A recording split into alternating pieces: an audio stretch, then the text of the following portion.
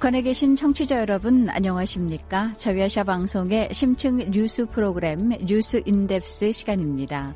뉴스 인덱스는 북한 내부는 물론 한반도 주변국에 관한 뉴스와 정보를 깊이 또 알기 쉽게 전해드리고 있습니다. 뉴스 인덱스 오늘 순서 시작합니다.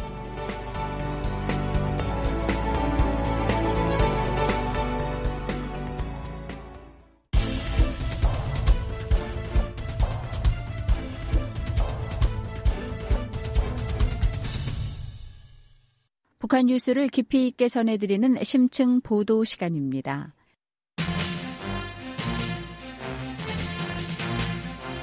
대북 제재를 성실히 이행하지 않음으로써 사실상 북한의 핵과 미사일 개발을 방관하고 있는 이 중국의 미국 시장 접근을 제한해야 한다는 강경론이 미국 의회에서 제기됐습니다. 또 북한의 핵 위협을 계기로 미국이 핵무기 현대화에 박차를 가해야 한다는 의견도 나왔습니다. 반면 북한의 이딴 미사일 발사에 대응해 미국이 부분적 제재 완화와 핵개발 동결을 골자로 한 단계적 북핵 해법에 나서야 한다는 의견도 제시됐습니다. 이처럼 북한의 도발에 대해 미국 의회 내에서 외교적 해법을 모색해야 한다는 의견과 군비 증강을 통해 전쟁 억지력을 키워야 한다는 의견이 대립하고 있는데요. 박수영 기자가 미국 정치권의 분위기 살펴봤습니다.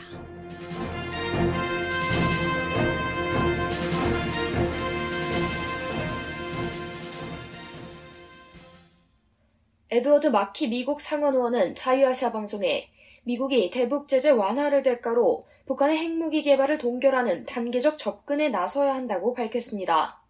마키 상원의원은 북한이 올 들어 미사일 시험 발사의 속도를 계속 높여가고 있는 것은 미국의 외교적 회담을 요구하는 것이라며 이같이 말했습니다. 그는 이를 위해 바이든 행정부가 직접 북한과 접촉해야 할 필요가 있다고 덧붙였습니다. 미국 의회 내 대표적 대북 온건파로 분류되는 마키 상원의원의 이 같은 입장은 최근 들어 미 정치권에서 대북 강경 대응론이 커지고 있는 가운데 나와 주목됩니다. 최근 미국 하원 재무위원회가 주관한 대북 제재에 관한 청문회에서 브래드 셔먼 의원은 북한의 핵과 미사일 개발을 억제하기 위한 대북 제재가 실패했다고 밝혔습니다. 셔먼 의원은 대북 제재 실패의 가장 큰 이유 중 하나로 중국이 북한의 경제적 뒷문이 되어줬다는 점을 꼽았습니다. 그는 그러면서 미국이 이런 중국의 행태를 바로잡기 위해 행동에 나서야 할 때라고 주장했습니다. 우리는 두 가지 중 하나를 선택해야 합니다. 하나는 중국에게 북한 체제와 정책을 뒷받침하는 한 미국 시장에 접근할 수 없으리라 압박하는 겁니다. 아니면 북핵 미사일 발사 대비 방사능 낙진으로부터 사람들을 보호하기 위한 낙진 대피소를 미 서해안에 건설해야 합니다. 청문회에 나온 엘리자베스 로젠버그 재무부 테러자금 담당 차관 선임 고문은 대북 제재와 관련해 중국 정부의 직접적인 도움은 기대하기 힘들다고 설명했습니다. 대북 제재 이행을 강제하기 위한 미국의 대중국 제재에는 선을 그은 겁니다.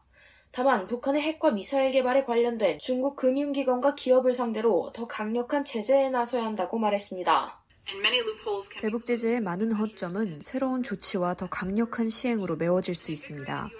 미국은 미사일과 핵 부품을 조달해 확산시키며 대북 제재 자금을 세탁하는 기업들을 더 많이 제재해야 합니다. 로젠버그 선임 고문은 북한과 유착한 기업들을 향후 대북 제재의 주 대상으로 삼아야 한다고 주장했습니다. 또 광업, 경공업, 운송, 건설과 관광 분야도 추가 대북 제재 대상에 올려야 한다고 지적했습니다. 하지만 셔먼 의원을 포함해 이날 청문회에 참석한 다수 의원들은 추가 대북 제재에 대한 회의감을 내비쳤습니다. 김정은 총비서가 경제적 압박에 굴복해 핵무기 개발을 단념하지 않으리라는 겁니다. 셔먼 의원은 청문회에 참석한 증인들에게 대북 제재가 북한의 경제를 옥죄한다고 해서 김정은 총비서가 핵 개발을 자진해서 중단할 걸로 보는지 물었습니다. 예를 들어 의회에 상정된 모든 법안이 모두 통과돼 회사 차원에서 제재가 가해졌고 이는 북한의 국내 총생산을 10% 하락시켰다고 가정해봅시다. 여러분 중 김정은 총비서가 이 10%를 되찾기 위해 핵 개발을 포기하리라 생각하시는 분 있나요? 아무도 없군요. 반면 추가 대북 제재가 아닌 외교적 해법 모색이 더 시급하다는 지적도 나왔습니다. 그 외 모 하원 의원은 대북 제재 강화와 함께 북한 핵 문제를 해결하기 위한 외교적 노력을 계속해야 한다고 밝혔습니다. 북한은 제재 회피에 능통하기 때문에 효과적이고 전 세계적인 강제 조치가 필요합니다. 이러한 노력은 수년간 이어져야 하며 진지하고 연속성을 띠는 외교 대응이 필요합니다. 대북 제재뿐 아니라 북한의 핵과 미사일 위협에 대한 군사적 방어 체계를 둘러싼 입장 차이도 여전합니다. 진리씨 상원 의원은 북한이 핵실험과 대륙간 탄도미사일 시험 재개 가능성을 밝힌 직후 성명을 통해 미국이 낡은 핵무기의 현대화를 가속해야 한다고 밝혔습니다. 그는 북한은 대륙간 탄도미사일을 실전 배치해 미국을 위협하고 핵무기 및 전술적 능력을 가다듬고 있다며 이같이 주장했습니다. 이어 미국과 동맹국은 더 이상 효과 없는 대화가 아닌 강력한 군사적 준비태세를 갖춰야 하고 핵전력 현대화를 가속화해 강한 핵 억지력을 유지해야 한다고 지적했습니다. 군사 전문가들도 미국이 핵무기 현대화에 서둘러 나서야 한다고 목소리를 높였습니다. 미국 랜드 연구소의 브루스 벤의 선임 연구원은 자유아시아 방송에 핵무기 현대화는 핵전쟁을 위한 것이 아닌 핵 억지력 확보를 위한 도구라고 설명했습니다. 미국의 핵무기와 운반 체계는 30-40년 된 것입니다. 30-40년 된 차를 주차량으로 운전하는 사람은 많지 않죠. 현재 북한은 약 50기의 핵무기를 보유하고 있다고 추측된 바 있습니다. 북한과 중국, 러시아뿐 아니라 다른 나라들의 파괴적인 핵무기를 사용하고 싶지 않다는 신호를 보내기 위해 핵무기와 운반 체계를 현대화하는 것은 필수적입니다. 미국의 핵무기 현대화 프로그램 전문가인 셰넌 부고스 미 무기통제협회 연구원은 오래된 무기들을 방치할수록 지출 규모가 더 커질 것이라고 지적했습니다. 미국 핵무기의 일부 구상 부품들을 즉각 교체가 요구되는 시기가 오기 전에 먼저 교체할 것을 경고하고 싶습니다. 미국은 현재 핵무기의 안정성 능력을 유지하기 위해 운반 체계와 탄두를 수년에 걸쳐 수명 연장 또는 수리하는 것에 그치고 있습니다. 부고스 연구원은 미국이 향후 수십 년간 핵무기를 유지하기 위해 적어도 1조 5천억 달러를 지출할 계획이라고 덧붙였습니다. 반면 민주당 의원 55명은 조 바이든 미국 대통령에게 핵무기 선제 불사용 원칙을 선언할 것을 촉구하는 서한을 전달했습니다. 서한을 주도한 에드워드 마키 상원 의원은 자유아시아 방송에 2,640억 달러 규모의 신형 대륙간 탄도미사일 개발을 추진하는 것은 핵 억지력 강화에 아무런 역할을 하지 않는다고 말했습니다. 이어 북한과 관련해서도 전쟁 억지력을 구사할 수 있는 재래식 무기 개발이 핵전력 증강보다 우선시되어야 한다고 말했습니다. 지속적인 핵 전력 증강 경쟁은 전 세계적인 파멸을 불러올 뿐이라는 겁니다. 미 의회 내에서 대북 억지력 강화를 위한 핵전력 현대화 주장이 엇갈리고 있는 데에 대해 미 국방부는 자유아시아 방송에 원자력 시설과 핵무기 현대화는 일관되게 중요하다고만 밝혔습니다. 북한의 계속된 도발에 미국 내에서 새로운 해법을 모색하려는 움직임이 시작된 가운데 어떤 결론으로 이어질지 관심이 집중됩니다. RFA 자유아시아 방송 박수영입니다.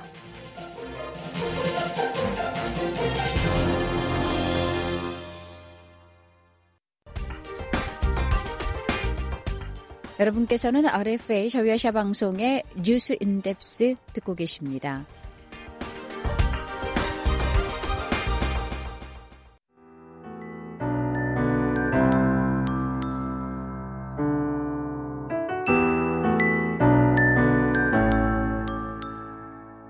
무엇보다 건강이 우선이다. 청취자 여러분들도 누구나 한 번씩은 들어보셨지 않을까 싶은데요. 특히 최근에는 코로나19의 전 세계적인 확산으로 주민들의 건강을 지키기 위한 보건의료체계의 중요성에 더 관심이 쏠리고 있습니다. RFA 자유아시아 방송이 북한 의료 전문가인 안경수 한국통일의료연구센터장과 함께 기획한 북한 보건의료회부, 북한 보건과 의료체계의 정확한 실상을 파악해보고 주민들의 건강한 삶을 보장하기 위한 방안도 함께 모색해봅니다. 진행의 천소람 기자입니다.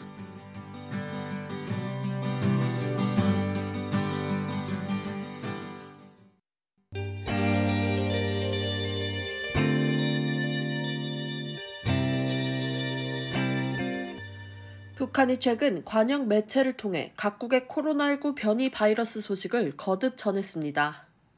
올해 비상방역이 국가산업 1순위라며 주민들의 의식도 고취시켰는데요. 도시군을 넘나드는 버리버스 등에도 방역소독 인원을 배치하는 등 방역 체계를 강화하고 있다고 합니다. 구체적으로 어떻게 방역을 강화하고 있을까요? 사실은 더 강화하고 있다 이런 느낌보다는 방역 체계를 뭐 강화하자 이런 강화하자는 말 자체를 그냥 해요. 그러면서 그 강화를 시키는 것처럼 이렇게 보이는 거거든요. 비상 방역 사업을 강화하는 거를 계속 얘기를 한다는 느낌. 결국 내용은 우리가 알고 있는 내용이 똑같아요. 건물에 출입할 때 체온을 재고, 그 다음에 손소독을 하고, 마스크는 기본이고, 그 다음에 그 출근을 하면 모든 부서의 그런 인력들, 종업원들이 첫 번째 일과로 이 담당 구역에 소독을 한다. 이런 거를 계속 강조하고 있고요. 인민들을 각성시키는 거예요. 그런 것들을 계속 강조하면서 높은 책임감을 각자가 가져라. 이렇게 계속 강조하고 있습니다. 그래서 이 강조는 1년차, 2년차, 요번 3년차 계속 진행되고 있는 거고, 방역 체계가 강화됨에 따라 주민들의 이동의 자유도 제한되며 불편을 호소하는 주민들도 있다고 하는데요. 그런 체계가 강화되었다고 하면 예를 들면 그 면 마스크를 쓰고 지나다니는 인민이 있으면 방역 일꾼들이 세워갖고 보건용 마스크를 구해서 쓰시오. 이렇게 소위 말해서 교육을 시킬 수 있겠죠. 각 집마다 소독 잘 되고 있나? 이런 식으로 소위 말하는 검열, 검사 이런 게 강화될 수는 있어요. 근데 이제 저는 2020년, 2021년, 2022년을 두고 보면 강도적으로 강화됐다는 느낌은 안 들어요. 상황 자체는 일정한 것 같아요. 이동 자유도 저도 이제 들어봤는데 딱히 그게 차이가 없어요. 북한은 시장 체계이기 때문에 일반 인민 경제 그 전반은 그렇기 때문에 시장 체계에서 살기 위해서는 이 유통과 분배와 이동이 핵심이에요. 그래서 다 그렇게 이동하고 있는 거는 지장은 없어요. 예, 그래서 방역 체계가 강화됨에 따라서 이동의 자유가 제한된다는 느낌이나 압박은 받을 수 있어요. 그러나 실질적으로 이동이 제한이 되고 있고 그런 거는 딱히 없다고 저는 이렇게 듣고 있습니다.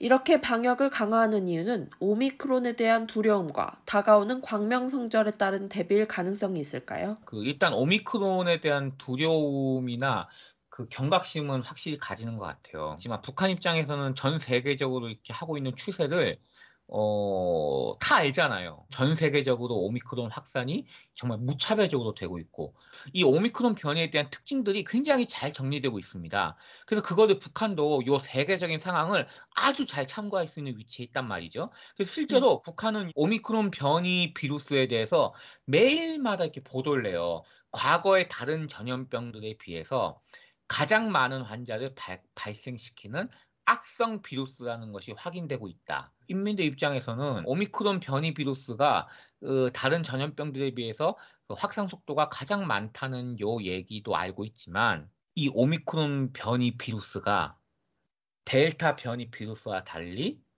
이 치명률이나 중증화가 훨씬 덜하다는 것도 알고 있는 거예요. 그러니까 그거는 지금 북한은 얘기를 안 하잖아요. 북한 당국은 오미크론이 델타 변이와 달리 치명률이 낮다는 사실을 주민들에게 적극 알리진 않지만 주민들은 다 알고 있다는 말씀이시군요. 그래서 북한이 얘기하는 거는 오미크론 변이 비루스에 대한 그런 소위 두려움, 경각심까지 얘기하지만 인민들은 그것도 알고 있지만 그러니까 뒷면도 알고 있는 거죠. 오미크론 변이 비루스가 그 치명률이나 그 중증화율이 훨씬 떨어진다더라. 이것까지 다 소문이 나는 거죠. 다가오는 광명성절 행사 대비를 위해 방역을 특히 강화할까요? 이제 북한에서 나오는 사진들을 보면 거리두기를 좀 잘 하는 사진들이 있고 거리두기 안 하고 막 따닥따닥따닥 붙어 있는 사진들이 있어요. 북한도 그 행사에 따라서 완벽하게 방역이나 격리 같은 걸 제대로 하고 하는 행사가 있고 좀 그런 거 잘 안 하고 그냥 그 마스크 쓰고 거리두기 하고 하는 행사가 있고 그렇게 나눠지는 것 같아요. 광명성절은 어떻게 보면 북한에서 민족 최대의 명절이잖아요.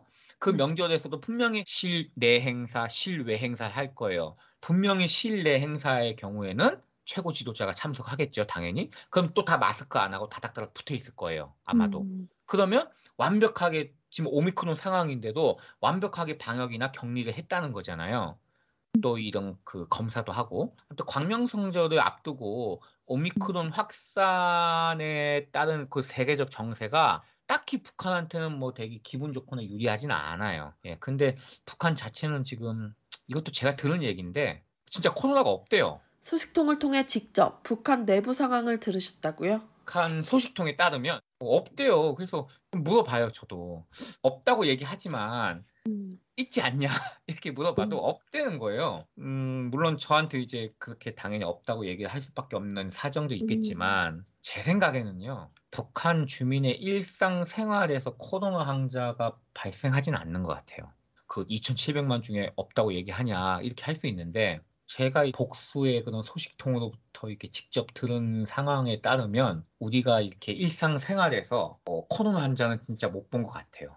북한이 코로나19 방역을 강화하는 와중에 최고인민회의 제4기 제6차 회의를 지난 6, 7일 평양 만수대 의사당에서 개최했는데요.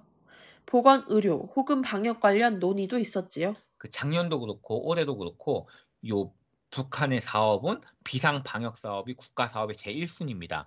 요걸 다시 언급을 했습니다. 그래서 이제 그 세계적인 악성 비루스의 유입과 전파를 막기 위해서 이 비상 방역 사업을 했고 그 성과가 이룩되었다고 이렇게 보고가 돼요. 그래서 올해는 교육과 보건을 비롯한 그런 사업을, 문화 사업을 더욱 개선해 나가겠다고 보고가 되고 그 다음에 이제 예산에 대해서 작년 예산 결산과 올해 예산 보고가 이루어지는데 거기에 또 이 보건 항목이 있어요. 예산 구체적인 건 안 나옵니다. 보건 분야의 물질 기술적 토대를 개선하는 것을 포함한 어떤 발전을 하는 데 있어서 2020년에 비해서 2021년에 101.8%의 예산, 그러니까 자금을 지출을 했대요. 비상방역을 강조하고 강화하겠다고 했는데 작년에 비해 1.8%만 더 지출한 거군요. 그러니까 이게 사실은 101.8%의 자금을 지출했다는 것 자체가 만약에 200%, 300% 지출했다 그러면 2020년에 너무 일을 안 한 게 되잖아요. 북한은 2020년에도 잘했다는 거예요. 강화해서 2021년에도 101.8%의 자금을 지출했다 이거예요. 우리는 2020년도 잘했고 2021년도 더 잘했다는 얘기예요. 올해 그럼 예산을 어떻게 책정했냐 이거잖아요. 올해 국가 예산에는 대유행 전염병을 비롯한 세계적인 보건 위기에 대응하기 위해서 지출 항목을 좀 더 이렇게 새로 추가를 했대요. 그 다음에 2021년 작년에 비상방역 사업으로 지출된 자금보다 133.3%를 늘렸대요. 작년 수치를 모르니까 이거는 우리가 참고할 수밖에 없어요. 왜? 절대적 수치를 전혀 모르니까. 예, 그 다음에 이제 보건 부문 전체를 통해서는 100.7%를 늘렸다. 예산을 작년에 비해서 이렇게 얘기하고 있습니다. 그런가 하면 지난 4일 베이징 동계올림픽 개막과 함께 한동안 재개되었던 북중 간 화물 열차 수송도 잠시 중단됐다는 소식인데요. 의료물자 지원 및 백신 지원도 더 미뤄지게 될까요? 그 잠시 희망을 가졌던 의료물자 지원 및 백신 지원은 일단 뭐 백신은 지금 안 들어가고 있으니까요. 변수가 있어요. 이 오미크론이 확산되면서 오미크론이 정말 독감 수준이나 감기 수준의 엔데믹이 된다면 북한 입장에서도 굳이 뭐 백신이 필요 있을까도 싶어요. 그러니까 어찌 보면 북한이 너무 늦어졌기 때문에 그럼 곧 3월, 4월 달인데 지금 오미크론 정점이 3월, 4월에 전 세계적으로 맞고 이제 줄어든다고 하잖아요. 그러면 오히려 또 필요가 없어지게 되는 거예요. 이 정말 기다림의 승리라고 해야 될까요? 좀 약간 역설적인 얘기인데 북한은 먹는 치료제가 백신보다 더 빨리 지원될 수도 있다고 봐요. 물론 먹는 치료제는 예방용이 아니고 당연히 우리가 알다시피 그 경증에서 중등증으로 가기를 막는 약이잖아요. 백신이 예방한다고 얘기하지만 지금 뭐 3차 접종까지 부스터샷까지 맞고도 다 걸리잖아요, 오미크론에. 물론 백신을 맞으면 중증으로 갈 확률이 낮아진다고 얘기해요. 먹는 치료제도 중증 낮아지는 거 방지하잖아요. 그렇잖아요. 그러니까 먹는 치료제가 더 빨리 지원될 수 있다고 좀 보고 있고요. 네, 북한 보건 의료 해부 오늘 대화는 여기까지입니다. 북한 의료 전문가인 안경수 한국통일의료연구센터 센터장과 함께했습니다. RFA 자유아시아 방송 천소람입니다.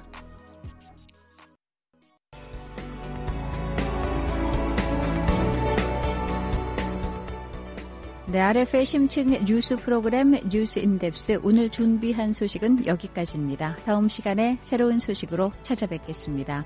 지금까지 기획 제작의 심층 뉴스팀 진행의 양윤정입니다.